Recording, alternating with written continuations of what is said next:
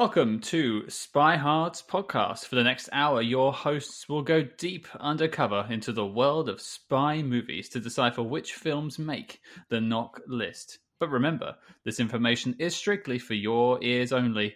I'm Agent Scott. And I'm Cam, the provocateur. And Cam, I believe we have two stalkers following us discreetly this week. We do indeed. They're dropping in from the ceiling. It's Nathan and Aaron from the Impodible podcast. Welcome aboard, lads. You know, I want to object to being called a stalker, but it's fair. It's okay. No, I'm totally stalking you guys. How are you guys doing? We're doing good. How about you? So let's just start with Nathan. Tell us a little bit about Mission Impossible. Okay, so I've always loved the Mission Impossible TV show so much that, like, the 96 movie, which is technically our first episode, I have a lot of mixed feelings on. And me, Aaron, and a couple other friends are all in a group thread that we just ended up talking about them. And somebody's like, why isn't there a podcast about it? And me and Aaron were both sort of convinced that we both had said that. And somebody inadvertently kind of, like, came up with the idea for the podcast that we have stolen. So we kind of just go movie by show, episode by movie, and go through the entire franchise because there's a lot of crazy shit in there, and there's a lot of good shit in there. Yeah, we're working our way through the first season right now. It is insane. Yeah, we've had ghost episodes. I mean, we have LSD sugar cubes coming up soonish. We have a lot of crazy shit, a lot of crazy guest stars, and yeah, if you just feel like, hey, I didn't know there was a Mission Impossible TV show, we are here with you. We also do a few interviews. We got a lot of cool shit coming up. Yeah. I'm curious, Aaron, how do you view like the franchise as a whole? Is it a franchise to you that always felt confident, or is it one that took maybe a long time to find its really secure footing, or what? Mission Impossible? Yeah. So I was one of the people who discovered it by the movies. I knew that it existed prior to that, and it wasn't until now that I've gone back to rewatch the show. But I mean, Mission Impossible as a TV series, even back in '66, was cleaning up Emmys left and right. Like, it hit the ground running and was this massively influential and popular show that lasted about 7 years. Got remade in the 80s, which may or may not have been a writer's strike thing. And so it's weird and it's goofy and strange, but we still love it. And then the movie is just kind of hit with Tom Cruise. And what's kind of fun is that for all that they've made, all these different iterations of it, they all technically exist in the exact same canon. There's never been a real honest to God reboot. So I'm going to say, yeah, it's a damn fine franchise that's been running strong for about 80 years now. The thing that I find to be very interesting about it, I mean, the movies really don't have, they take a while to get their footing. I would say Mission Impossible 3 sort of sets the table for 4, 5, 6, and I'll assume 7 and 8 to just sort of keep going. But the show sort of was the 60s equivalent of like a Game of Thrones, where it's like, hey, it's this show that everybody's watching. Right. So, barring Mission Impossible, obviously I know that's your main passion, but any other films in the spy genre or TV shows that you guys like particularly? Oh man, Ooh. I grew up as like a huge James Bond fan. I mean, Here's a little fun fact. On my 7th birthday, I had a 007 birthday, in which my dad handed me my first vodka martini, which fucking Whoa. Wisconsin. and Wow. if you guys are not aware, I do have very toxic parents. It's brought up in my podcast that I assume they never listen to or do. But But yeah, I grew up a huge Bond fan. I actually, funny enough, I had a book that was just all the major spy movies, and it was just fucking Men in Black, James Bond. It was advertising for Die Another Day at the point. It had Triple X, and then it had Mission Impossible 2, which was funny because once you flip through Triple X and Mission Impossible 2, they kind of look like the same movie. Yeah, what about you, Aaron? I was going to say, I was into James Bond as a kid as well. Got into it when GoldenEye came out when I was in junior high. and retroactively went through the rest of the franchise and have pretty much watched them all since. I'm a huge fan of the genre, although I tend to enjoy more realistic spycraft, Tinker Tailor Soldier Spy type movies, I find. Or like, I'm a really big fan of Ed Brubaker's Velvet, which is a James Bond-esque comic book, basically where you find out that Moneypenny was more badass than Bond, and it's all about her.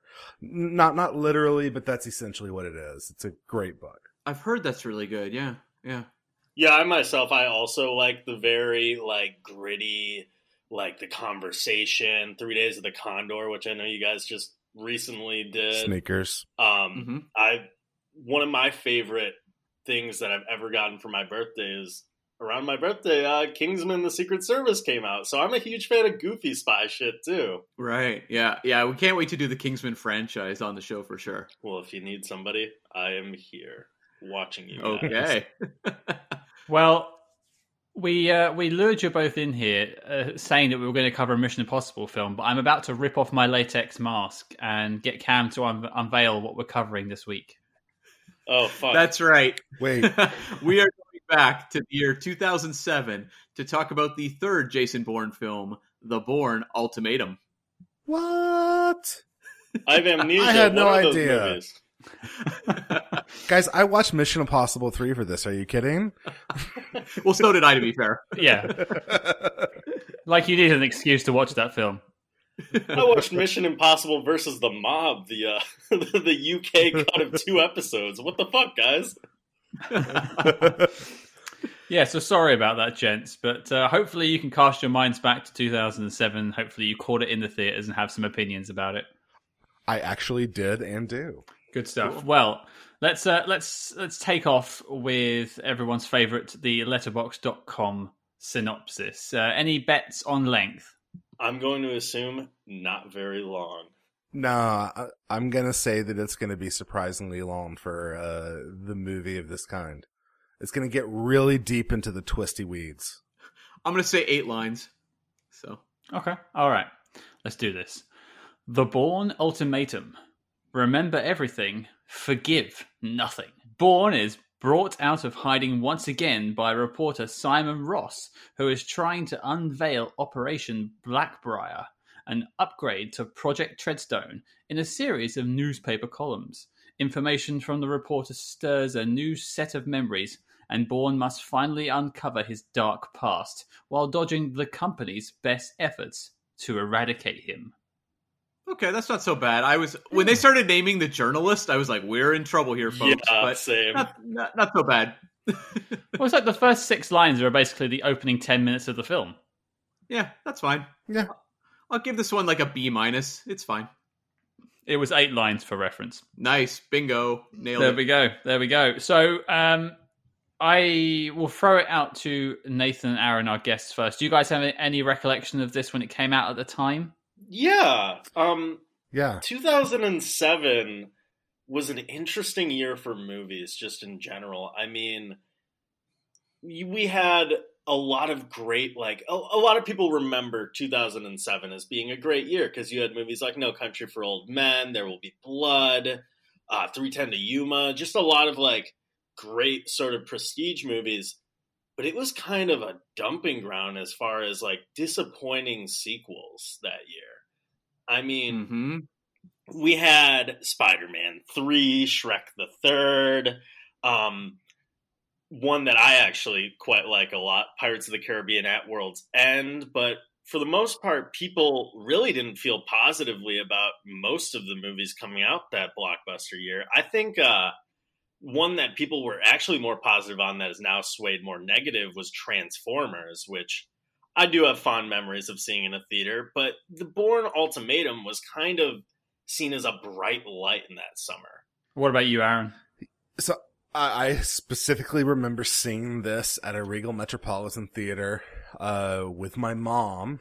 And I remember going into this, it was pretty big because, like, the first Bourne Identity, it came out and kind of splash, and holy shit, Matt Damon's an action star. And then you get into the Supremacy, where they hire Paul Greengrass, and he kind of explodes the action world with his shaky cam filmography, and it's a hit. And so I remember when the third one came out, that was far enough in that you had people who were like, I hate this franchise. It sucks exclusively because of the camera style that they filmed it in. And I remember that, like, in advance, they had kind of talked about the fact that it overlapped with the second one. And, like, it has that weird structure to it. And so, like, I went into this movie very hesitant and a little worried that it might not be good, and instead witnessed the birth of an entirely new subgenre of film, the stupid smart movie, or the smart stupid movie. and that's not an insult, by the way. Trust me, I dig that genre. I just I realized I never really watched this movie in a theater. I remember renting it off of Netflix because at that time I was constantly searching for more spy movies, and I was so excited for Casino Royale that I read the book for it, and my parents were like, yeah, we'll take you to go see it, till they watched Oprah talk about the ball torture scene. And they're like, we're not allowing you to see this. We heard about some crazy shit in that. And I'm like, yeah, I read the book. Lashif said that he was going to cut off his balls and put them in his mouth.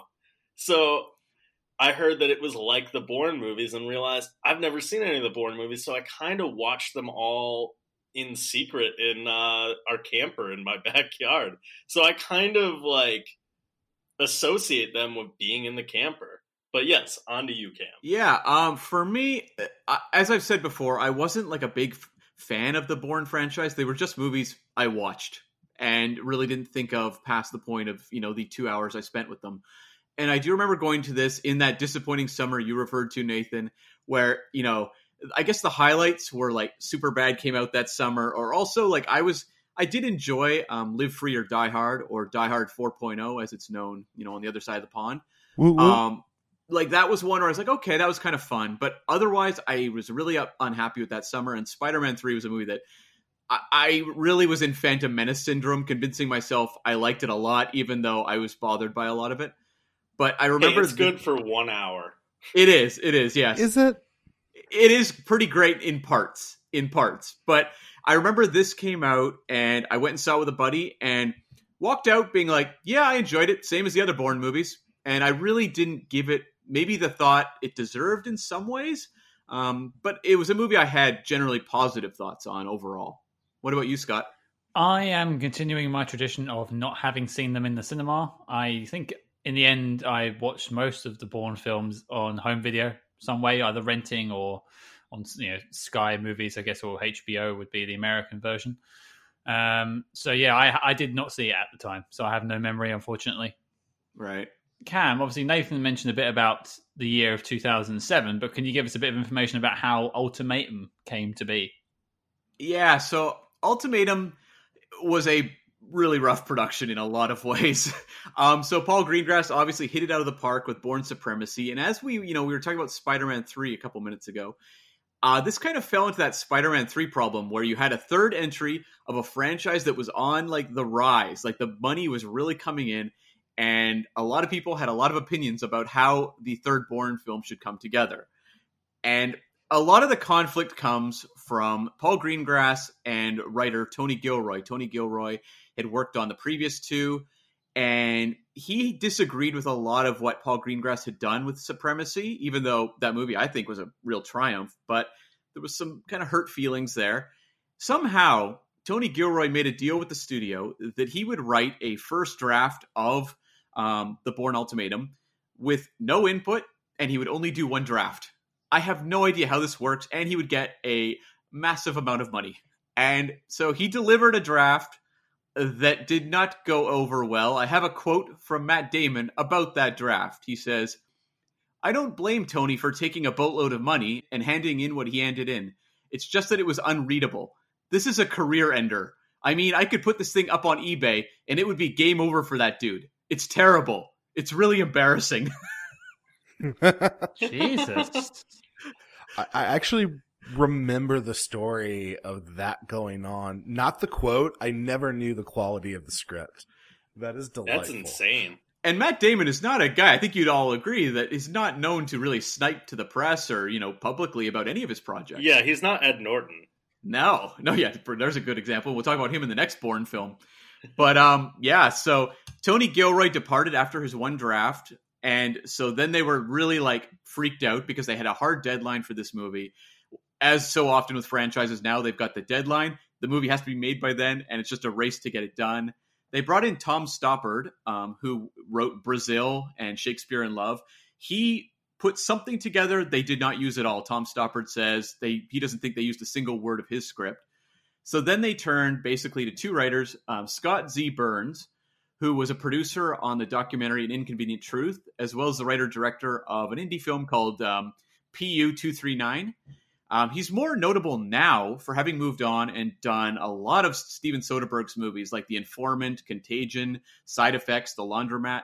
He also wrote and directed a movie last year called The Report that people should check out. It's really, really good.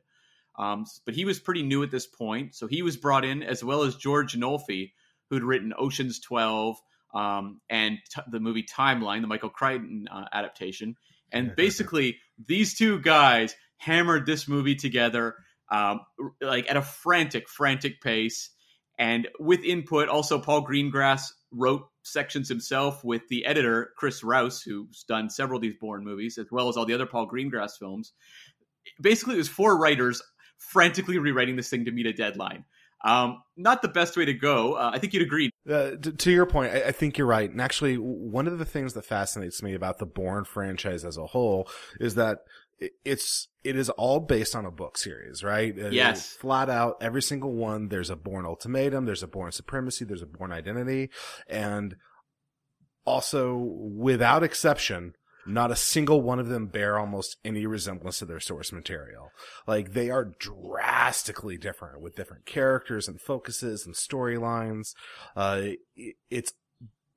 I feel like it's one where Tony Gilroy, I think the actual story was that he had read the book once or along some lines like that and basically just went, nope, this is the story I'm going to write and go with it. So It kind of fits. Yeah, because the original novel by Robert Ludlum is about David Webb tracking down his old enemy, Carlos the Jackal, who's targeted his family who's in the Caribbean. None of that is in this film.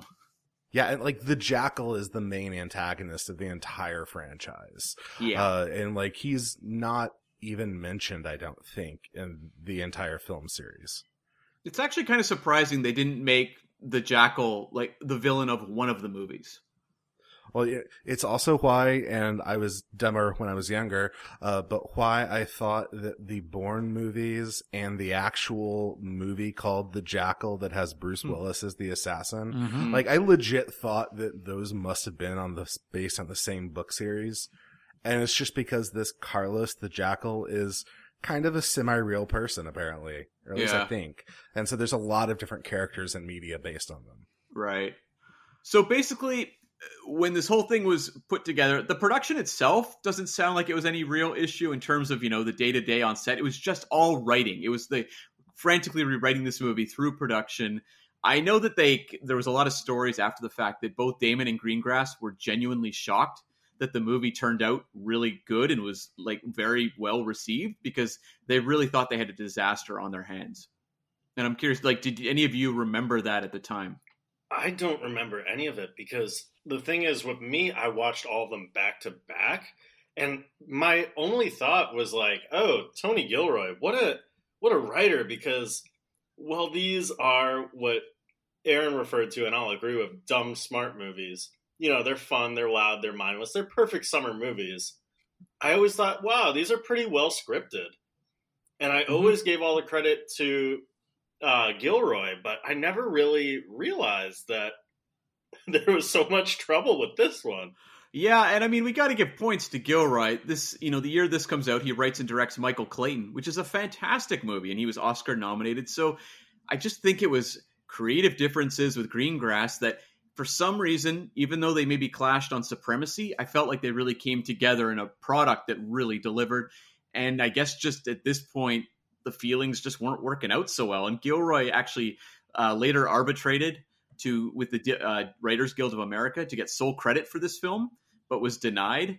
To which Matt Damon said, "That was just a little bit of justice, I have to say." Holy shit. I believe that is what the kids call a bad look. Did you say they made up again, or afterwards, or? Matt Damon has since come out and apologized and said, "I really shouldn't have said that publicly, but it's a lot of fun to recite now." Yeah. That's insane. I guess as of 2009, Tony Gilroy had still never seen The Bourne Ultimatum. So he was arbitrating at a time where he hadn't even seen the movie, I guess, to even determine if it was based on his stuff. Very crazy. Hollywood, man. But nonetheless, the movie was a big hit. It had a budget of $110 million. Domestically, it made $227, international $217, for a worldwide total of $444 million. For comparison's sake, Supremacy did $291 million, and Identity did $214. So this was considerable growth for a franchise, and I'm sure that Universal was a little nervous, given that this one was sort of written as a trilogy closer. That was going to be one of my questions in the sort of briefing section was, did Matt Damon sign on as this was his, bowing out of the character, his Wrath of Khan for Spock? Right. I never got that sense. It was more just like he'd get excited about a Paul Greengrass idea and be like, yeah, let's do another one. But a lot of the kind of the buzz around this movie, this Ultimatum film, was that Matt Damon was like, okay, that's good. I'm okay. He did work with Greengrass again on, the Green Zone, I think the following year. So it's not like there was hard feelings there. I think just the process of making a franchise that is very lucrative, there's a lot of stresses that come with that. Or as the Green Zone is known in America as Bourne, but in Iraq this time. Very true. This was the era of we're not quite sure if we're going to keep these franchise goings. Cause this was right when The Dark Knight came out, the year prior. And I remember when that came out too, everyone was like, yeah, you're going to do a third, right? And the collective group kind of went, nah, probably not. And it wasn't until a few years later that they got Dark Knight Rises. And I remember when this was going on, there was a lot of people going like, well, clearly you're going to make more. And everyone was just going, I'm kind of okay without. This is also the era of trilogies, where it's always like, well, you're going to make a trilogy, right? But you would never make a part 4 or a 5 necessarily. It's all about the trilogy. Yeah, because only horror movies have 4 and 5, and then they're always bad after that, he says with sarcasm. Yeah, 2008 sort of just changed the landscape because, we got The Dark Knight, which was kind of a reflection of where franchises were going.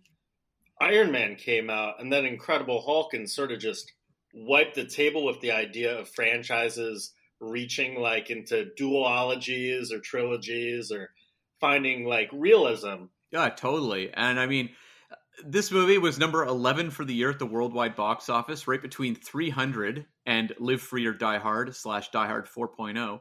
So it's in good company. It's funny to look back, though, at how big 300 was. Oh, yeah. Dude, 300 was a thing. It was. It had amazing trailers.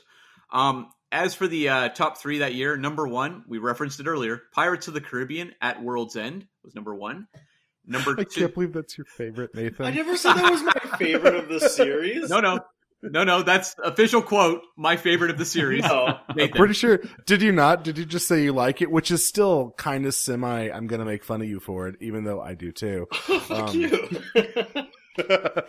No, my favorite of the franchise is Curse of the Black Pearl, as it always will be. Sure. If you want to make fun of me, just bring up Jurassic Park. Uh-oh. The Lost World? No. Jurassic Park 3 is incredible. Oh, jeez. Aaron. Well, when we do a movie from 2001, you'll have to come back and talk about Jurassic Park 3. Wax poetic. I'm sorry. I can't be responsible for him. I'll be on for Spy Game. Number 2 for the year was Harry Potter and the Order of the Phoenix. And number 3 was Spider-Man 3, as we referenced earlier. Some other notables that year. At number 16, you had Ocean's 13, which obviously featured Matt Damon.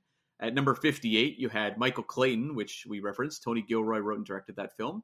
And at number 60, you had the movie Fracture with David Strathairn showing up in that. It was a legal drama. And then down at number 108, you had a very serious spy film called Breach with Ryan Felipe and Chris Cooper. Chris Cooper, of course, of The Bourne Identity. Really worth checking out, and we will cover it at some point on the podcast. I really like that movie, Breach. Also, I did too.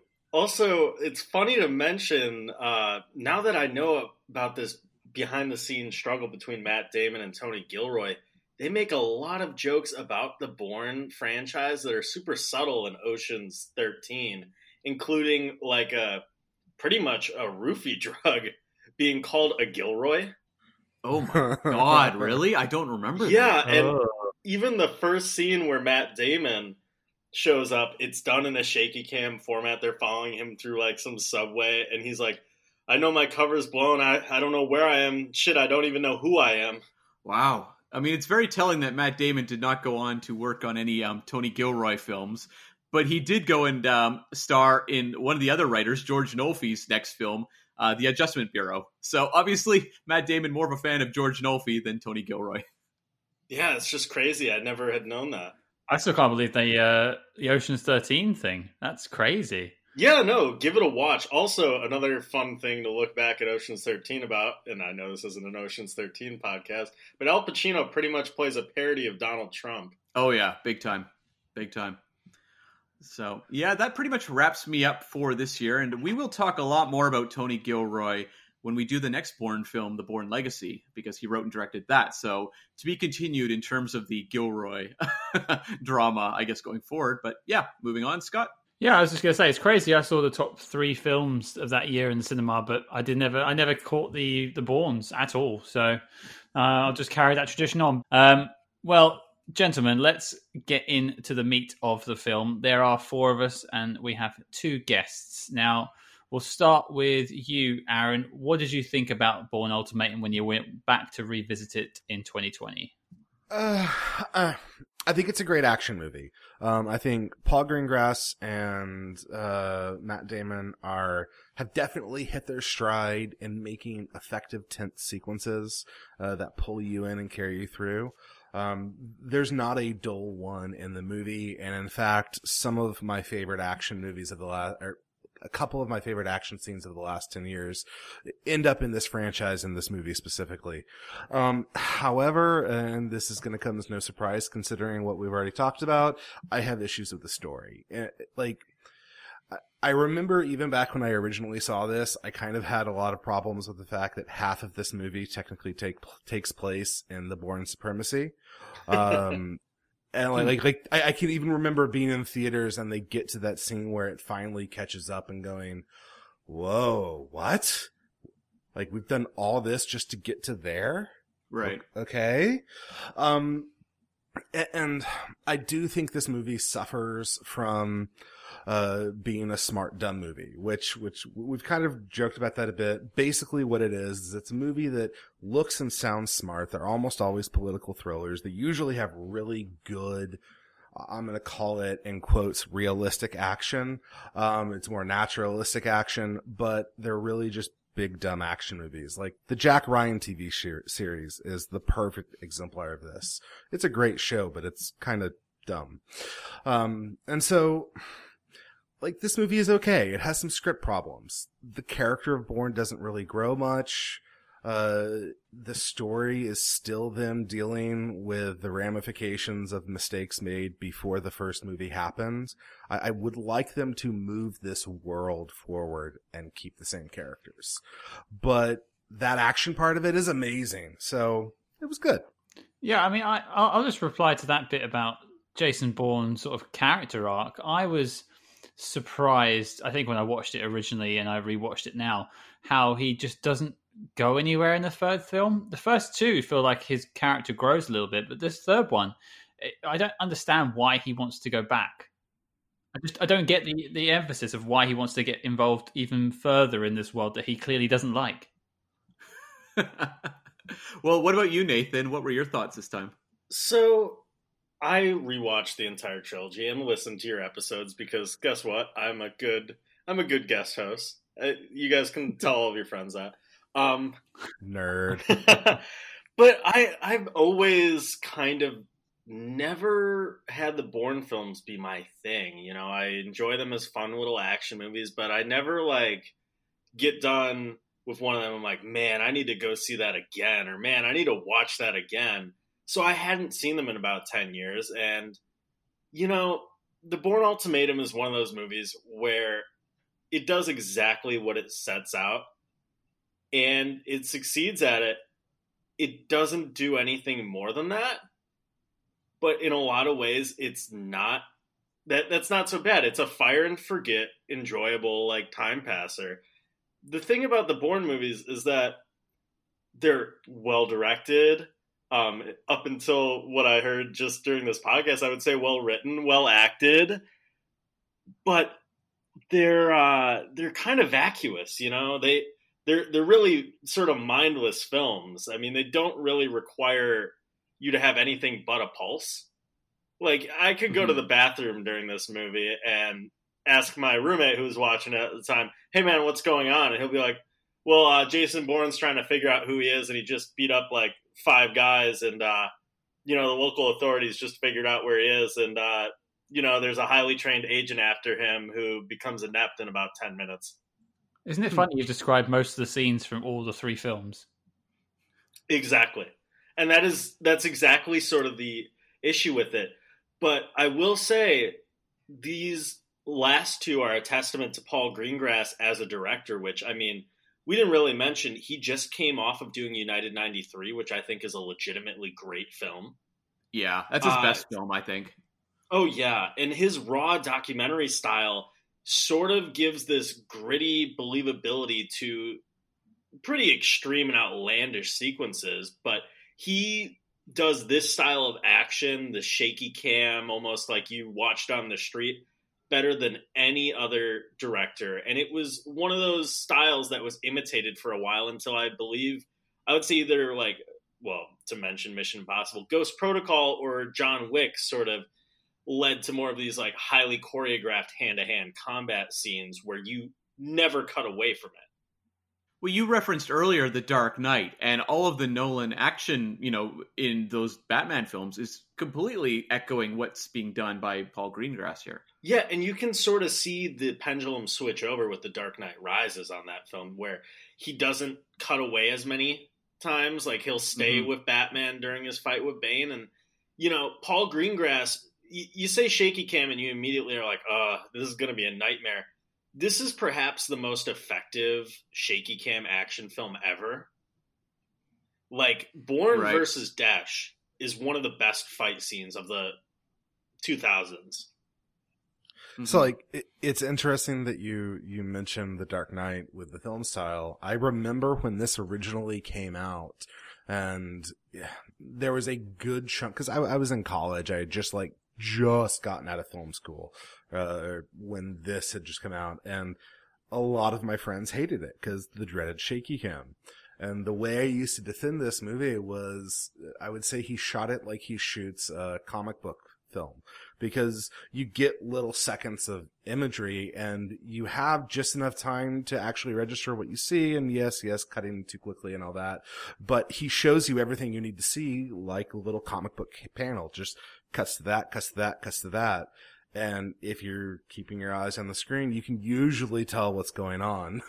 I've come to understand a little bit more the problems that people have with the filming style, but it very much felt like a comic book to me when I saw it. Well, as far as I look at it, the thing with Paul Greengrass action is he never loses the geography of what's going on. So you're never confused. You may, get kind of caught up in the editing, because obviously it's really crazy editing, and, the camera's obviously doing the cinema verite thing where the camera's shaking, but it's a handheld camera. But I mean, what's going on moment to moment. And I think, you look at the imitators, I think of not just, the Batman films, which are actually really well made movies. You look at something, say, like the Clash of the Titans remake, or, Quantum of Solace, and they don't know how to do it. And it gets actually visually confusing to look at. God, what do you think? Quantum of Solace. I'm a Quantum of Solace defender, despite that hardly being a movie. It's a great fourth act to Casino Royale. Sure. A great one? Well, we'll have to visit that later down the road. Scott, I'm curious, what were your thoughts visiting it this time? Well, I just wanted to sort of jump on the bandwagon of the action sequences in this film are terrific. There's no quibble about that, and you can follow the action through thoroughly. My quibble with the shaky cam footage in this is when it comes to the more emotional scenes. There's a scene right at the beginning where Bourne is talking to, I think, Maria's brother. Right. And they can't hold the frame on Bourne's face. It's like someone's like on a vibrating machine as they're trying to film him. And I just think, like, you can hold the camera steady for this, surely. Actually, funnily enough, a lot of times that's how they do it, is they'll have somebody stand behind the camera operator and try and give it a little shake, and so the camera operator is trying to hold it steady. So you're not wrong. So, but like, Scott, did you find, revisiting this movie, like, how did it hold up for you in comparison to Supremacy, which we really enjoyed? I'll tackle the film itself before I compare it to anything else. Mm-hmm. I think it's a terrific action film. Yeah. It's a solid 2 hours, suspense. It keeps you on the edge of your seat, just like Supremacy does. And I suppose I'm comparing at this point. I just feel like it's one step back from Supremacy in my mind. Right. It's like they built up all this momentum from sort of the character piece of Identity to the thriller of Supremacy. And now we just have an action film. Yeah, Supremacy has that revenge arc that drives it like nothing else. Yeah, that's where I came down too. Like, I really loved Supremacy for what it did with the Bourne character, and you got this revenge / kind of wandering samurai storyline that I thought really paid off. This one, it kind of forsakes character to be more of a movie about world building, and I think in terms of Jason Bourne world building, it's really effective when you've got actors like David Strathairn or Scott Glenn or Joan Allen speaking this dialogue. I am invested 100%. But this movie has, I feel like, a little bit of Return of the Jedi syndrome, where it's echoing a lot of what we've seen in the previous films, trying to kind of wrap it up, but it doesn't feel like it delivers anything that kind of tops what we've seen before. This really does feel kind of like the original Star Wars trilogy in some ways, where you kind of have like the naive introduction film, which is kind of a surprise hit that people love. The second one, which is the darker one that just really nails the narrative and all the character aspects. And then the third one that kind of wraps it all up, echoes moments from the previous ones, kind of gives you what you want, the big action scenes, but feels a little bit emptier. So I enjoyed the movie a lot. I think the action, we've talked about, was unbelievably incredible to watch. But as a satisfying character story for Bourne, I just found it a little less than Bourne Supremacy. See, that's where I'd actually disagree. I actually consider this to be the best the franchise has to offer. As far as the plotting, yeah, it's razor thin, but I think I kind of like that about it. It's just the thing about it is it gets rid of all of the all the government scenes. Like, we know that Treadstone is really corrupt, so it just really has bare minimum of that. We know that Bourne's on the run. It's just a lean chase movie that's really, really fun, and I think it has the best action that the franchise has. I think that it's the best paced out of all of it. I think the big thing with these movies are that there's sort of this prestige about it with Paul Greengrass coming on board, that these are thinking man's action movies, and they really aren't. Like, Six Underground requires more of your brain power, not because Six Underground is a smart movie, but because you have to suspend your disbelief in certain scenes. With the Bourne movies, you just sort of are on autopilot, but it's a good autopilot, and it delivers an action experience, which is what Paul Greengrass brought to it in Bourne Supremacy, and I think he just ramps it up more in this one. Mm-hmm. That's actually the second mention of Six Underground we've had on the podcast so far, just for those keeping track. I don't know why we keep talking about this film. Because it's amazing. Is it? I love it. No. But yeah, this film for me works best when it's doing exactly what you said, when it's a chase film, when Bourne is on the run or trying to get answers. But then it hits this sort of block about the last 20, 25 minutes of the film where he gets to the, what's the name of the guy? Dr. Hish, I believe it is. Right. And you finally see how the sausage is made, as the saying goes. And I couldn't care less. Well, I don't think there's anything in this huge revelation that's shocking. That's the thing. It's like when you actually get there, you're like, oh, yeah, sure, that makes sense to me. Yeah, I agree. And it's the sort of revelation where it's like, you understand how many like military men are actually sent out like that in America, like Black Forest? The thing about Jason Bourne is he is sort of, a lot of people are like, man, this is original, this is so different than Bond. He's really just a martial arts version of any protagonist in a paranoid 70s thriller. I mean, he's kind of outside of the bookworm aspect. He's, very much Robert Redford in 3 Days of the Condor. And he's, as much as they try and distinguish him from Bond, he's kind of just like if Bond woke up one morning and was like, who am I? What am I doing? Did I really kill 200 people at that volcanic base? Like, oh, God, they were only henchmen. They had families. And then he blames the government for making him do it.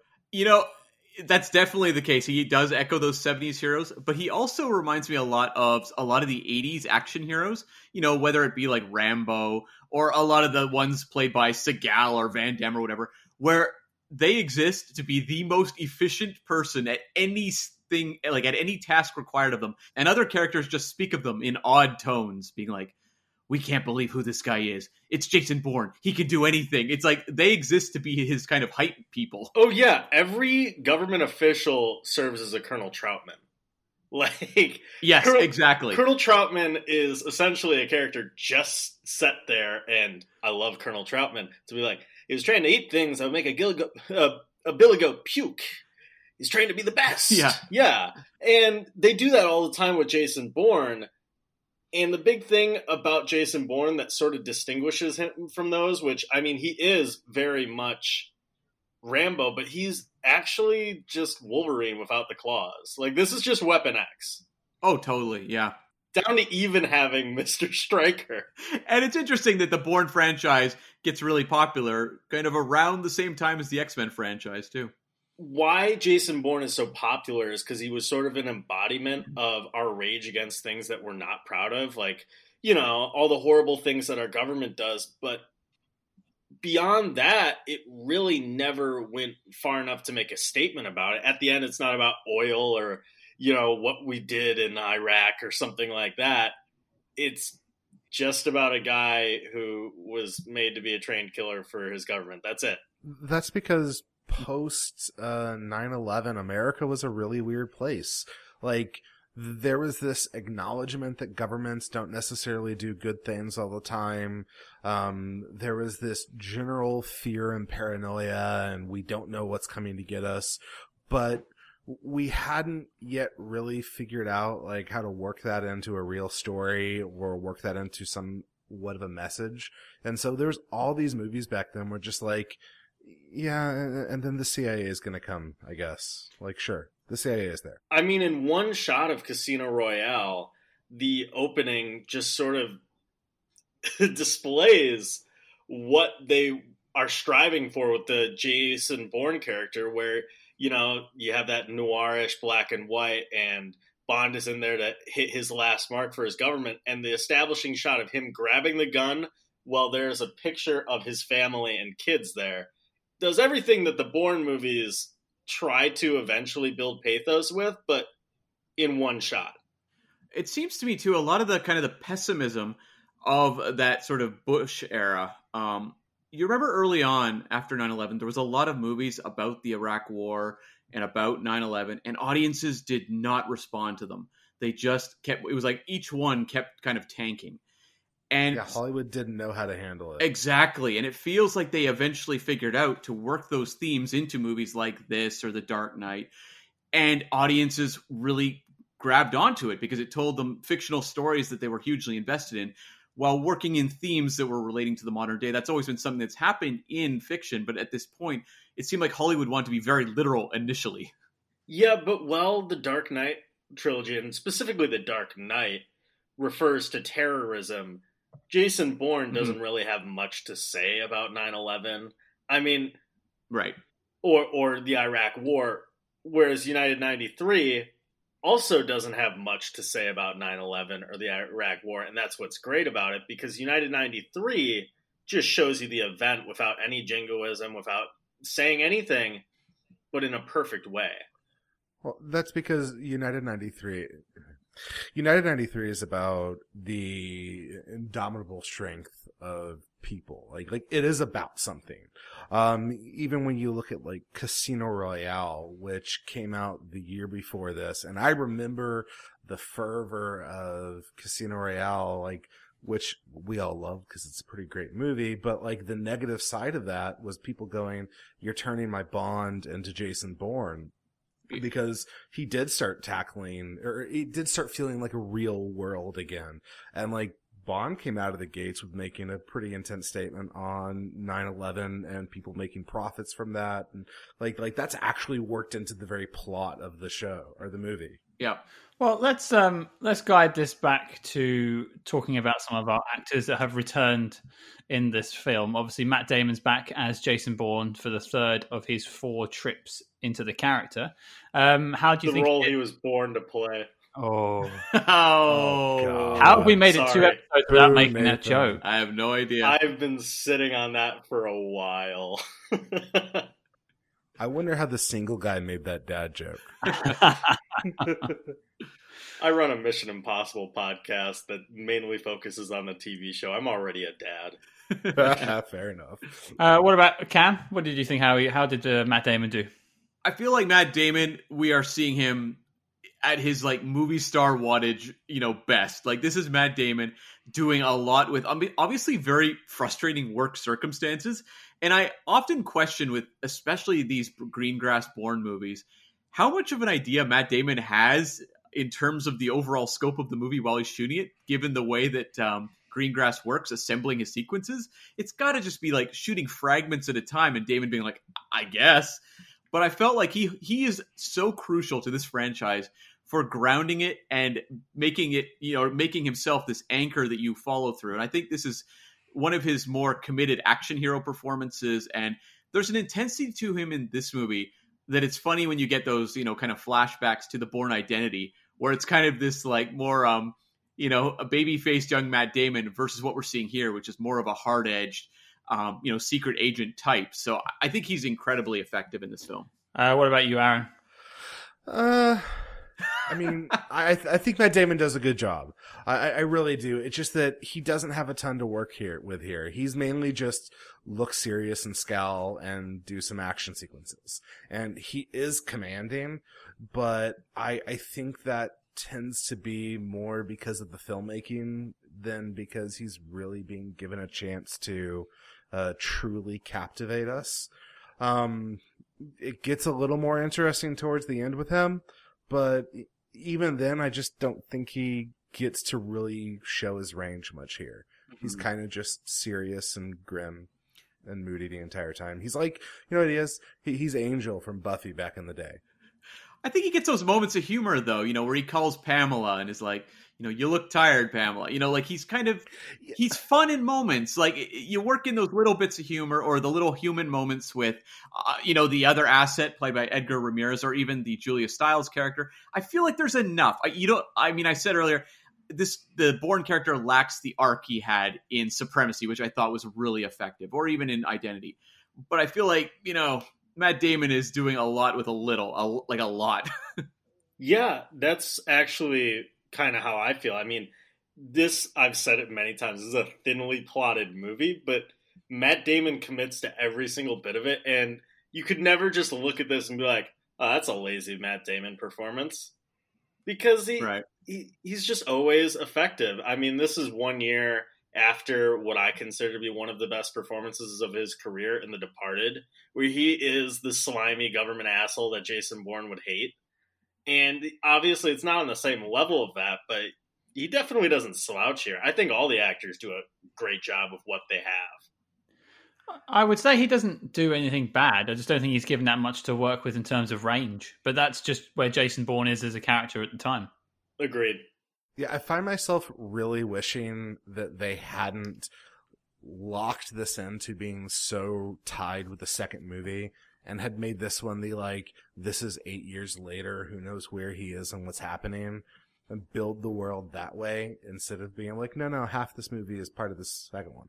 I kind of like that this movie uses just all the pathos from Supremacy to allow itself to be just a fun little chase movie, action movie ride where you can't just be like, oh, this is just a glorification of violence, because you're like, well, remember what happened in the second movie? Which, if you take this on its own, it does seem like a glorification of violence. But it also has like an immediacy because it follows so shortly after. Like you're still kind of barreling after the events of what happened in the previous one. I don't know that like the average, moviegoer really thought that much. I can't say that I thought that much about it when I saw it in 2007, but I did feel like watching them in fairly close proximity for this podcast. I felt like the momentum carried from one to the other in a way that was somewhat effective. Agreed. I think the thing about these movies is that they're designed so that you really don't think much about them critically. It doesn't give you a chance to think. Yeah, I mean, that's what I'm saying. It's mindless. It doesn't engage you in any real thought, but it does what it does very effectively, and you can't deny the quality of it. But that chase scene, though, basically, it's like, oh, it's so good. Yeah, exactly. Yeah. Well, which chase scene are you talking about? That's what I was going to say.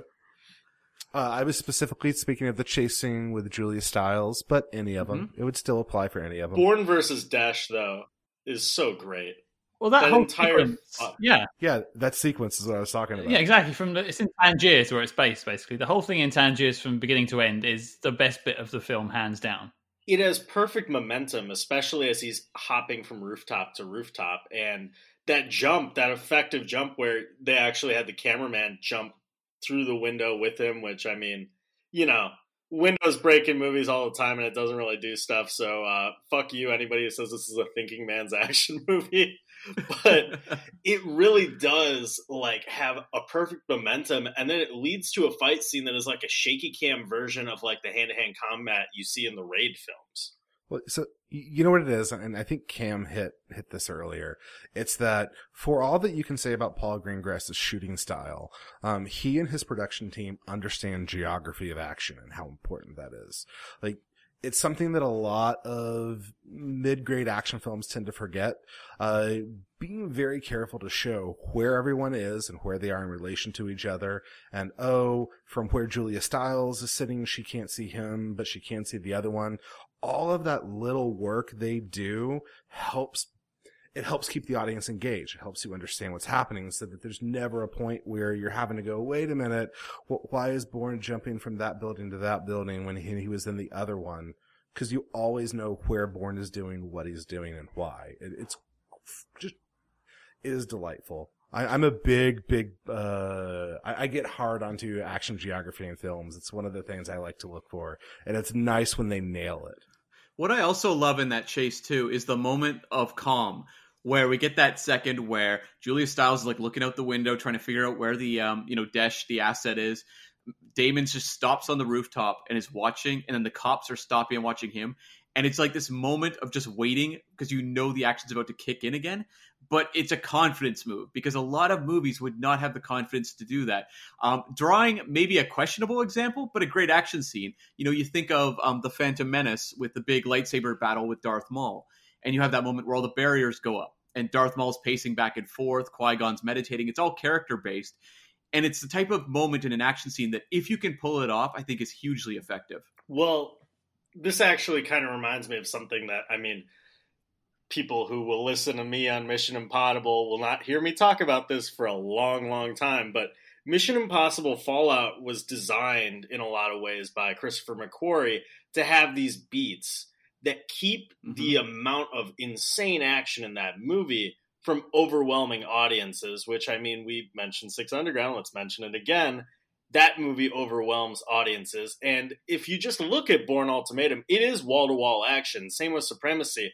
But Paul Greengrass knows where to put those small little breaths, and he makes them short, just enough to catch your breath, but still to feel like a roller coaster for you. Like they feel very tense. Exactly. Even if they are these moments of calm. Yeah, because you're just waiting for the trigger to go off again. Well, and they're not just a pause, they serve a purpose too. It's a moment to truly sit and collect yourself and realize what everyone's doing and where they are. And so it really serves to help the audience understand things before shit starts exploding. And that kind of applies too to the chase sequence at Waterloo Station at the beginning. there's that moment where the reporter starts talking to Jason Bourne, and you've got that sort of 30 seconds to breathe where he gives you a little bit of what's going on, but you're still tense the entire time.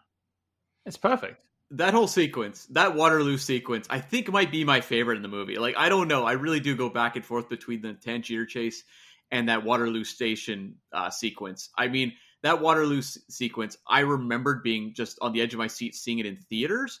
And that was like the one section that really did grab me when I saw it the first time. And watching it again, it still worked just gangbusters. And one upgrade on my experience is I know that station very well, and they used the geography correctly. They actually used the right entrances and exits. I was sitting there going, that's exactly where you would be going. And he's going in that direction. That's the door you would come out. So, yeah, Waterloo Station fans, there you heard it first. Yeah, I feel like we haven't really lumped on as much praise to Paul Greengrass as we really should. I mean, he uses a very simple approach to storytelling, but the structure works. Like, every action beat hits just at the right moment. You see exactly the ways that Bourne processes how he's going to get out of trouble. It's always taut, it's always intense, and there's really not a wasted moment in this movie. I can't imagine going through here and being like, I could cut out this. Well, I want to say that this or Supremacy was nominated for editing. Yeah, this one was nominated and won. There you go. Yeah. Every award this movie was nominated for, it won. Yeah. That doesn't surprise me.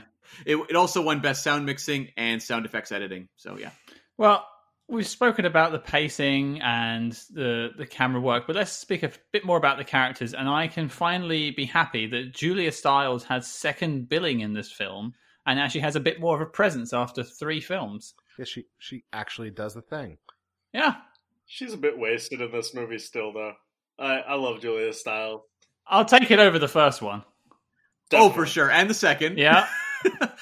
I feel like, though, Julia Stiles is put in the position here in many ways as Franca Potente in the original Bourne film. They even echo moments from that first film where Julia Stiles is dyeing her hair and all that sort of stuff. And Julia Stiles, to me, is just, she lacks the expressive qualities that Franca Potente had. So I feel like there's not as much of a connection between her and Damon. Like, there's definitely allusions to her having a relationship with him in the past before he went to Treadstone. But I just don't really feel like this stuff's coming across. I feel like it's more just there for us to pick up and go, okay, cool. But I feel like this character is still just not given enough for me to really latch onto. That's strange. I really got it. The scene where they're barely talking to each other about their past, I really dug that scene. I thought they really communicated well without saying much. It's interesting. I never really thought about how similar she was to Franca Potemkin's character in the first 2 movies, but I'm pretty sure she even ends up in a very similar situation to Franca in the second movie too. I don't want to necessarily give an explicit spoiler to the fourth one. Yeah. But she is the exact same character, basically. Okay. What about you, Nathan? I've never seen the 4th film or the 5th film because once I came out of this, I was just like, that's enough. That's all I need of that. Yeah. But I think Julia Stiles is good. I think just by nature, this movie is designed not to make you think about the relationships between the characters. And I don't think that's a bad thing. It's weird that we said this before, me and Aaron talking in a chat, but we're really kind of giving this movie a lot of backhanded compliments, but it is effective at everything it sets out to do. Well, yeah, and I think the movie, as much as I say it kind of lacks the connection for me in terms of the relationship that you got in the first one, that movie also spends far more time establishing that relationship. Whereas this one, I mean, how long are her and Matt Damon really together? Like maybe half an hour, 40 minutes? It's not that long. And then she's put on a bus and that's the last we see of her. So like, it's kind of trying to do it more in a shorthand way. I don't know if at the time that they thought they would bring any of those characters back. So I'm curious, like, kind of why. But yeah, I feel like any character in this franchise who isn't like in the boardrooms or the conference rooms, especially the women, kind of gets done dirty. At least the side characters. Because, like, Julia Stiles, you're right, she doesn't have much to do in any of the movies on her own, yet she's one of the kind of major figures in all 4 of them. But, like, Pamela Landing, like, her character, She gets to be a lot more robust in this. She gets to be more of a character who gets to do something. She has a goal. And it feels like the thrust of the plot and the story is all happening with those characters, the people in the boardrooms. And then Julia Stiles and Matt Damon are just kind of like, you know what? We're pretty and we're enjoying this. And let's just kind of show up and try to do our thing. And we just stare at each other a lot quietly. Yeah. But like, I did enjoy their sequence together. I think it was Scott, like he said it right, that moment where they do start to allude to the deeper relationship they had, they did that very well. I just wish that had been expanded upon. Right. Show me more about that connection so that these are the characters I'm interested in instead of the other ones. Well, that's the thing about these films. I've sort of mentioned in the previous episodes is it doesn't do a lot for female characters, the Bourne series, at least up until this point. And you think of that scene with Jason Bourne and Nikki Parsons. That's the last time she speaks in the film. She doesn't say a single word. She's in another 20 minutes, the whole chase sequence through Tangier, getting on the bus, dyeing her hair, but she doesn't say a word. Really? I'll do you one better. I don't think this series does much for characters. That's also fair. Mm-hmm. Yeah, a lot of them are more like archetypes than actual characters. I do think, though, Pamela Landy is a very, I think, well-drawn character. So I would say that she is probably the best written female character they have in that franchise. And I think her role feels boosted up even more in this film. She's obviously the one who's more often than not in the right, or the one who knows what's going on in all of these scenes with the, her and David Strathairn going back and forth. He's the one that's coming out looking like an ass.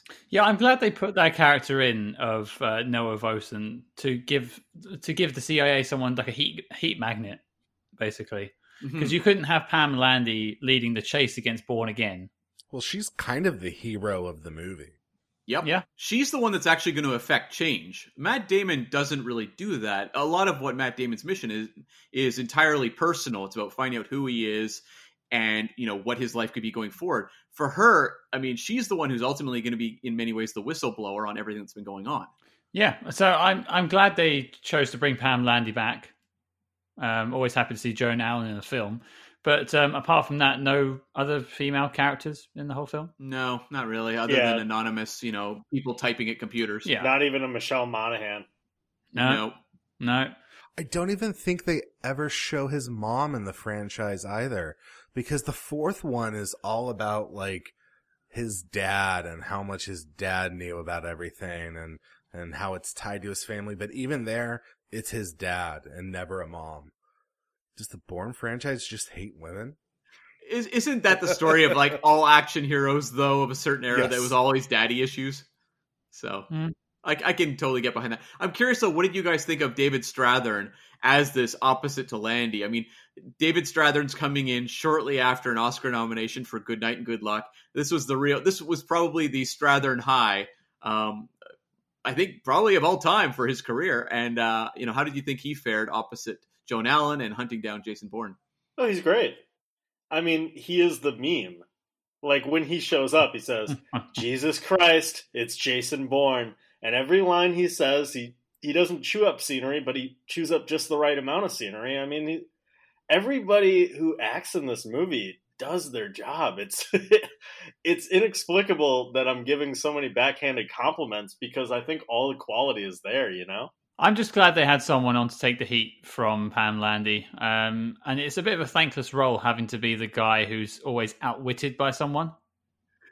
I love the moment where he's like, that's not true, because I'd be talking to you face to face in your office right now. Oh, it's so great. When Noah Vosen has taken all his people out of the CIA headquarters and Damon's broken in. Like, it's so genius. I just got that Naked Gun scene in my head where everyone slaps their forehead when that happened. Just like, dope.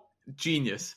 But I also like that Noah isn't like the kind of he's not the Brian Cox, just like mustache twirling, like evil man in the room. He's a guy who obviously has very objectionable motives, but he's someone who's more of a bureaucratic type than a actual, sociopathic mastermind. I think anytime you get David Strathairn in a movie, like, this is kind of what he does. He's great at being, I call them the gentle villain, where, like, they will do evil, horrible, unrepentant things, and he'll do it calmly because, no, there's a logic to it. Like, between that and the conference room leader, like, he's done this kind of a role over and over and over again. And kind of like anytime you have William H. Macy show up in a movie, David Strathairn always brings his A game. So I'm down with him always showing up and stuff. He's fun. And in a lot of movies, he would be the less showy villain. You know, the asset would be the big flashy one that the audience actually cares about. And you'd kind of get at the end sort of like the Noah character was arrested, in like a just brief tagline because that character is not that interesting. Whereas I feel like in this movie, I am just gripped every time he's on screen. Oh, most definitely. I mean, they cast everybody in the government so well, from David Strathairn to Brian Cox to Scott Glenn. I mean, you just get all these incredible character actors. Scott Glenn's there because of Silence of the Lambs, right? Yeah, most definitely. Yeah, that's a bit of typecasting, but it works. In the same way that Tommy Lee Jones was there in that most recent one because of The Fugitive. Sure, yeah. The only other character I wanted to sort of tackle before we moved into anything else was Edgar Ramirez playing Paz, which is the Blackbriar agent, which is meant to be better than Bourne. He's somewhat referred to as, although he doesn't seem to be anywhere near Bourne. Yeah, I mean, that's the issue with these. I won't even call it an issue because it really isn't. They always get somebody who is supposed to be the counter to Bourne. I mean, Carl Urban, Clive Owen, Edgar Ramirez. They're always supposed to be like the person who's trained with the capability of Bourne, who could take out Bourne. But we know these movies and we know these actors, and we know that A, they are capable of more, or, will later show that they were capable of more, and B, that Jason Bourne's going to make it out of this movie. That was my issue with it, was the fact that Jason Bourne is a Treadstone operative, but they make a big point of saying that Paz is a Blackbriar operative, which is meant to be better than Treadstone, and everything that Bourne's defeated so far has been Treadstone. So this is supposed to be the new nemesis, but he doesn't even make a scratch. Well, it's the problem you run into with these kinds of movies, is that because you're doing the dumb action movie, you have to up your stakes every time. And you start hitting points where you're trying to up your stakes and make something that is dangerous to your characters so that you can believably think maybe he's not going to make it out. But you also are sitting there doing double duty and trying to make Bourne look like a badass, like specifically. And it's hard to make someone have a struggle to win when they're also looking like a badass. Like, I think honestly, out of all three of the movies, I think the first one handles the actual agent to agent fights the best, because you either have the super intense, quick, bloody action of that biker guy who he fights in the apartment, which is brutal and intense and everybody gets hurt and it's shocking, or you have his fight with Clive Owen, which instead plays like a chess match. It's a lot of quiet and thought and deliberation before you make a move, and that adds to the tension. By the time you get here, it's just he's a minion. Aaron, you touched on something I really find in a lot of these dumb action movies, as you will say, where they try to get somebody who can counter their protagonist. But yeah, they try and have it both ways, where they make their protagonist a badass. One of my favorite examples is in the movie Demolition Man, when you have Sylvester Stallone and Wesley Snipes both as like expert marksmen, but they're both shooting at each other in a museum and barely landing a shot. Like, there's not an entire moment. John Wick does it really well, where you actually see him be winded and there is actual like combat. I honestly think they should have gotten whoever played the Desh character in the Tangier sequence to be the Edgar Ramirez role, because he actually seemed to counter him. Yeah, and this kind of reminds me a little bit too of this popular franchise thing of, as you said, Scott, this is the next level. And in this movie, they start talking about Blackbriar, and you're like, well, Blackbriar, what's that? Oh, that's the next thing after Treadstone. It reminds me a lot of, the First Order comes after the Empire, or whatever the hell they called the new generation of cyborgs in Terminator, the last Terminator movie. versus what came before. It's like it's basically the same thing, guys. Or every genetically modified dinosaur to be stronger than the T-Rex in any of the Jurassic World movies. Exactly. It's like they throw off a name, so you're supposed to like sit forward like, oh, well, how's this going to play out? But Edgar Ramirez does not come across as more competent than Karl Urban in Supremacy. I think Karl Urban was more effective because he had more screen time. And I do think the big car chase that Karl Urban has is more effective than the car chase in this film. So, yeah, Karl Urban is somehow one of the most developed actual physical villains in this franchise somehow. Like, I wouldn't have expected that, considering he's literally just in it for the money. Like, he's just paid to go do this stuff. I think that Edgar Ramirez serves his role as more being a mirror to Jason Bourne for that third act to sort of hit home. And it works. It works as well as it should, but it really, he never really comes off as a legitimate threat to Bourne. Well, and it also is replicating a moment from the last film where after the car crash, in this case, the Ramirez character is like seemingly crippled, like in his car, and Matt Damon just walks away and leaves him. And that's the same thing he did to Karl Urban in Supremacy. In that movie, Karl Urban died in that sequence. But in this case, Ramirez lives and then wants to know why he didn't kill him. So you're kind of getting more of a payoff off a thematic idea that existed in the previous film. And that's really what Ramirez's main job is. I mean, he's important early on in the scene in the Waterloo terminal for assassinating the journalist. But other than that, he's there for that moment to stand out there on the building over the water and talk to Matt Damon about, their lifestyle. Exactly.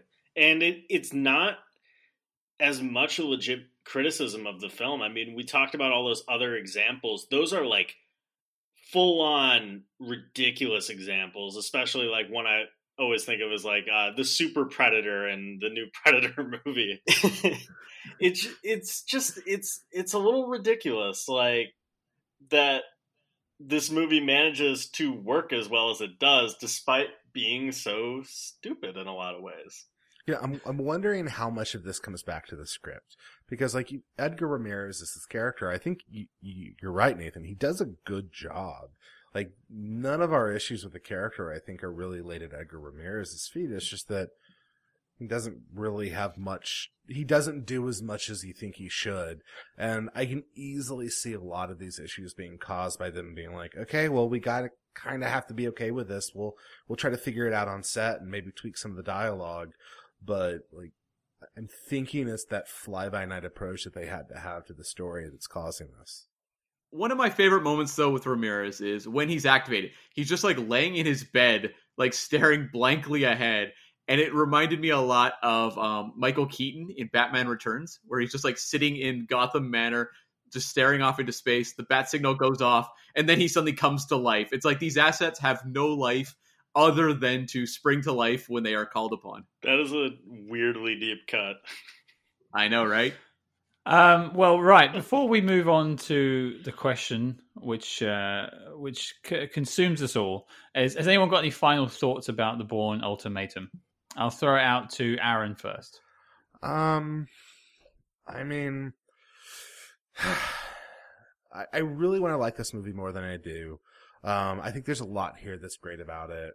I think that the actors are giving it their all, and it's still, like, I remember thinking this when I saw it, and I've seen it probably twice since then. Like this is a perfectly fine, fun action movie with some legitimately great sequences. I think that Matt Damon and Paul Greengrass, like, the creators should definitely be proud of what they put out. It's just that, man, it could be better. And that's kind of a frustrating experience sometimes watching something where you're going, oh man, if only you did just this little bit more, that you'd be a legitimately great movie instead of a fun movie. Nathan? Yeah, I'm aligned with you, but I'm not aligned with you, Aaron. I really think that this is as good as this script could have handled itself, and I don't think that's a bad thing. I think this is as good of a Bourne movie as we've gotten. I think that it takes all of the things that are great about the Bourne franchise and encapsulates it into one movie that never wastes your time. And I never would I didn't go see this in a theater, but if I went to go see this in a theater, I wouldn't come out of it feeling robbed. I mean, I picked up the box set, which was $15. I would have paid $15 for Bourne Ultimatum because it effectively does everything that it sets out to do. And it's my favorite of the franchise. Interesting. What about you, Cam? For me, this movie is just such a triumph technically that it's hard for me to discount it and say it's not quite as good as the previous one. It's just it's working at a level we wish most movies would work at when we go to see a popcorn movie in the theater. As I said, the action is incredible. I just want to give a shout out to John Powell, who I think his score at this point is a character all to itself. I think his work in this franchise is absolutely fantastic and brings so much life to each movie and to these action sequences. When that music kicks in, that's a big part of the reason that, you're hugely invested in and on the edge of your seat. It's like the Bond theme at this point. For me, it just comes down to, it does have more of that Return of the Jedi. We have to wrap things up. We've got to give payoff. The payoff isn't as strong as I would have hoped. But at the end of the day, Matt Damon, he's in the water and he's swimming away, keeping the metaphor of Bourne being reborn in each film in water. So, it really does bookend this franchise beautifully. Unfortunately, there was 2 more to go, so we'll see how that pays off in the future. But in terms of, ending a Bourne trilogy with Matt Damon, I think it's a pretty fantastic, effort. Hey, it's got the Moby. It's interesting you mentioned the whole reborn in water, because that was something I definitely noted down. It does have this theme again, because the first one starts in water and this one ends in water, more or less. And it does have that finale feel to it. So it's interesting that they do have 2 more films, and I'll be curious to figure out why they have 2 more films, because I don't recall them. So there is that. I had 2 little notes. The first one was, did you guys know that Norton Antivirus is CIA approved? So bizarre seeing that on my screen. Why on earth would they use Norton Antivirus? I mean, I guess, was it CIA approved in those days? Who knows? And can anyone explain to me why Bourne found that bit of paper in that guy's briefcase that had the CIA's address and then instantly knew what to do from that? Did he not know the address beforehand? Plot. Okay. Plot. Yep, okay. I guess it was pointing towards the New York division, right? Is that why he just knew to go to the New York headquarters?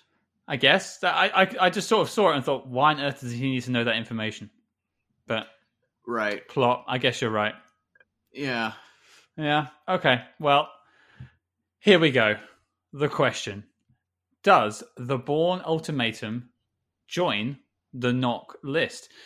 Gentlemen, you're our guests, so we're going to go to Aaron first. Is the Ultimatum making the list? Honestly, I don't think so. I think it is a perfectly great, fun movie involving spies, but because so much of it is wrapped up in Bourne's specific past, and so much of it is wrapped up in really internal matters, it ends up not really feeling like a spy movie so much as just a movie about corruption in the U.S. government. But at least that's me. That's my read. Okay. What about you, Nathan? First, just to respond to Aaron, it's interesting that you said that this movie was about something. No. Actually, I grappled with this a lot. So you guys obviously historically had your conflict with Bourne Identity, where it didn't end up making the knock list, but it came really close. Then you had Bourne Supremacy, which made the knock list, which, as it should, it really was groundbreaking as far as its style. It's not personally one of my favorite spy movies, and neither is this one.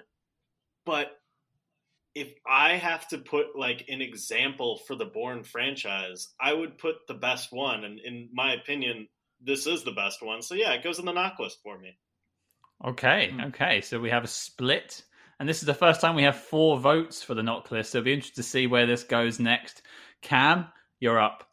Yeah, I struggled quite a bit with this one, and I'm going to come down on a yes for this one, because I think when we look at this as, the way they've taken Bourne's story, the way they're paying off everything they've been building up to the last couple movies, I think it really does deliver, with the exception of that big reveal with Albert Finney at the end.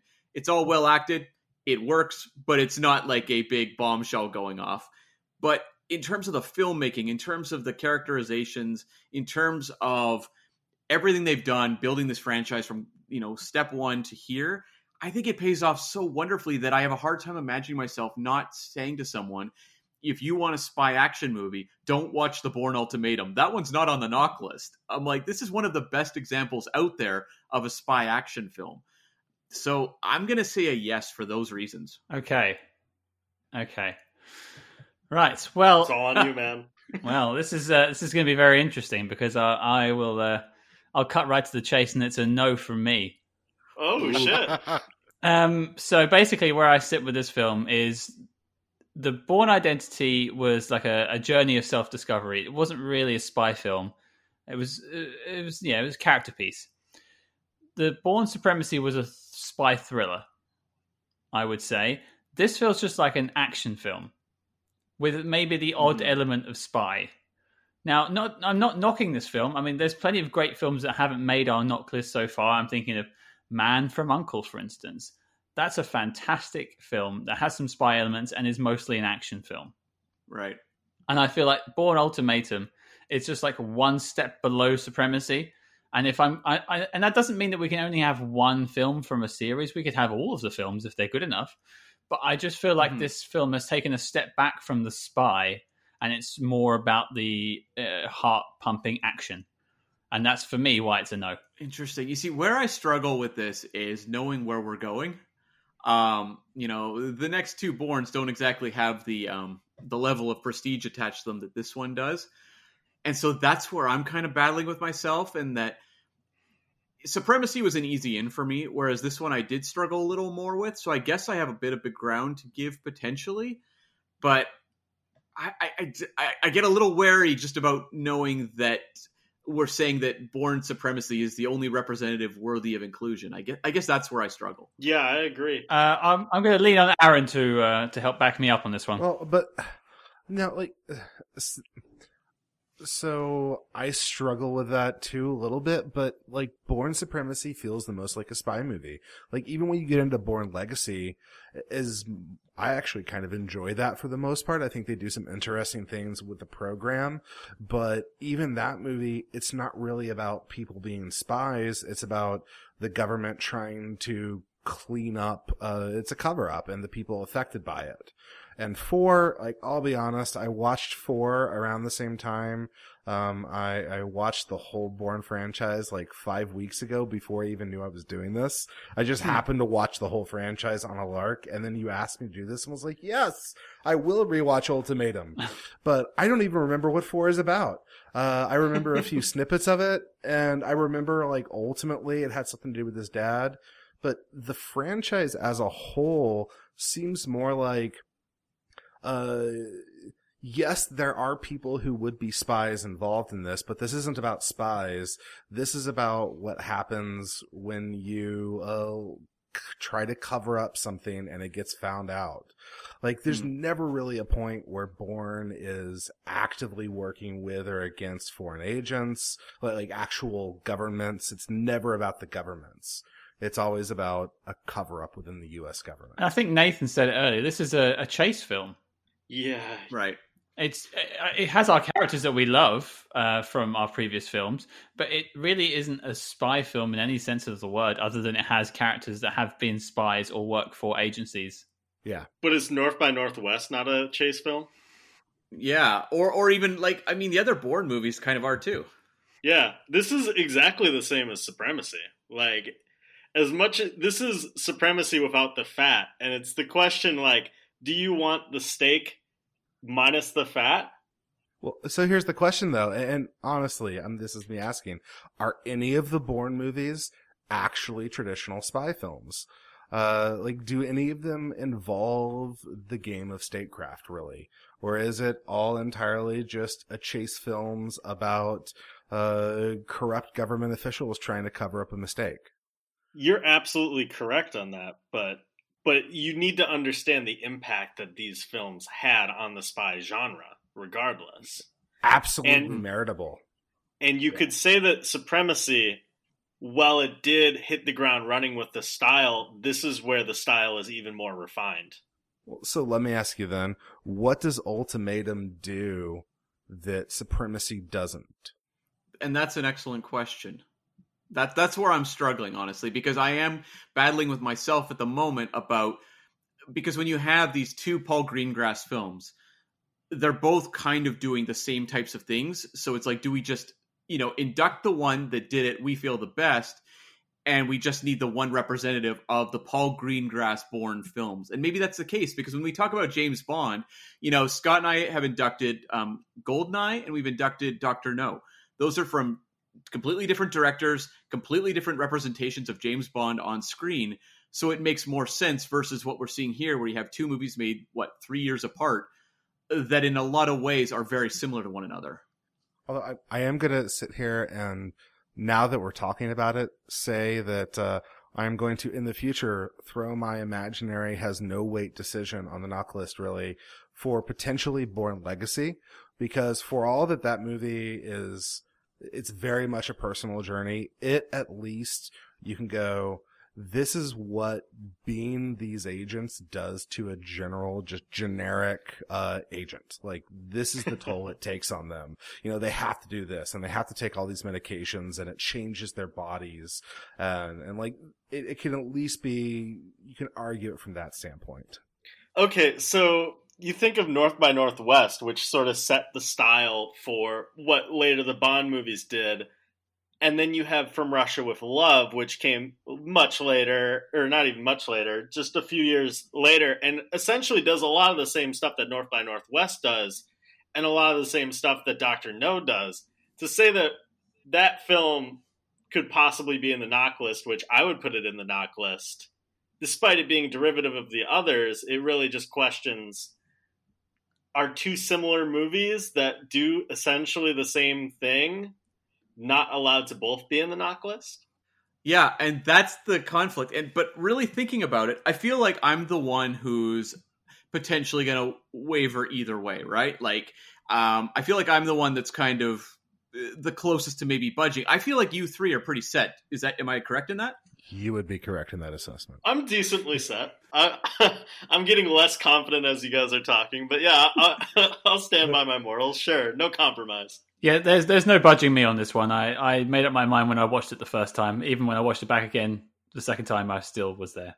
So ultimately then, the answer is it doesn't make it on. Because if it's a split, it doesn't make it on the list.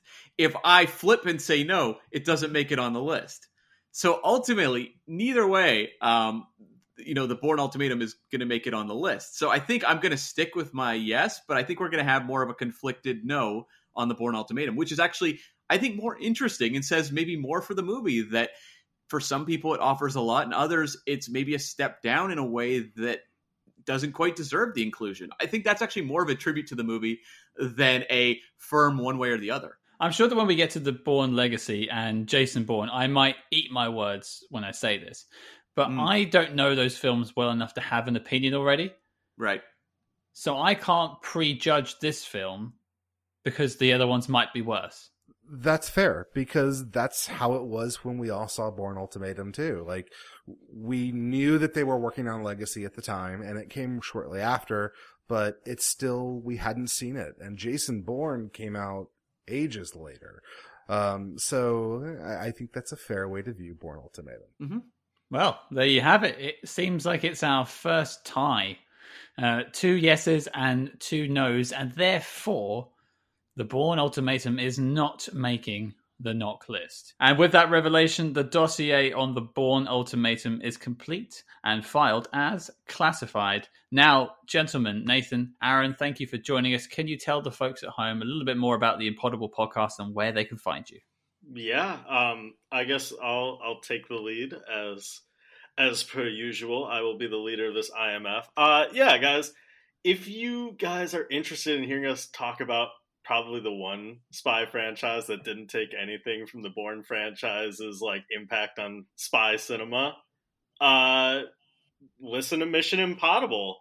We have all of our podcasts, wherever you can find podcasts at, Spotify, iTunes. We mainly go through Spreaker, but, you can go wherever. We have our Twitter where you'll hear us sort of pimp you guys out and pimp each other out. We're kind of like, we've been Spy Bros since the beginning, so we sort of help each other. But yeah, if you guys want to dive into the Mission Impossible franchise from the very, very beginning, you can hear me and Aaron every Tuesday or sometimes Wednesday. Life is hard. You can also follow me on Twitter at Father Baldor, and you can hear Nathan and I sometimes appear on oneofus.net. I work with the host of that site to do a home release podcast, and Nathan and I both show up on movie reviews too. Yeah, and you can also find me on Twitter at Nathan Flynn. Not saying much of anything because I'm normally managing the Impotable Twitter. Which is very active, so follow them on Twitter for sure. Exactly. And Instagram as well. You're over there too.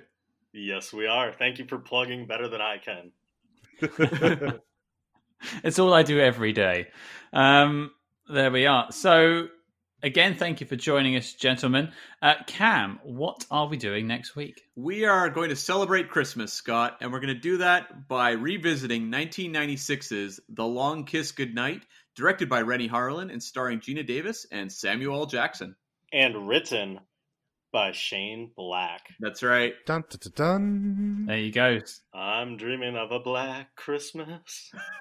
Well, on that note, grab your mistletoe and jingle your bells, as we'll be doing our very first Christmas episode next week. Now, gentlemen, sorry for stealing your line, but your mission, should you choose to accept it, is to watch The Long Kiss Goodnight before next week. And don't forget to follow us, discreetly, of course, at SpyHards, that's SPYHARDS, on Facebook, Twitter, and Instagram.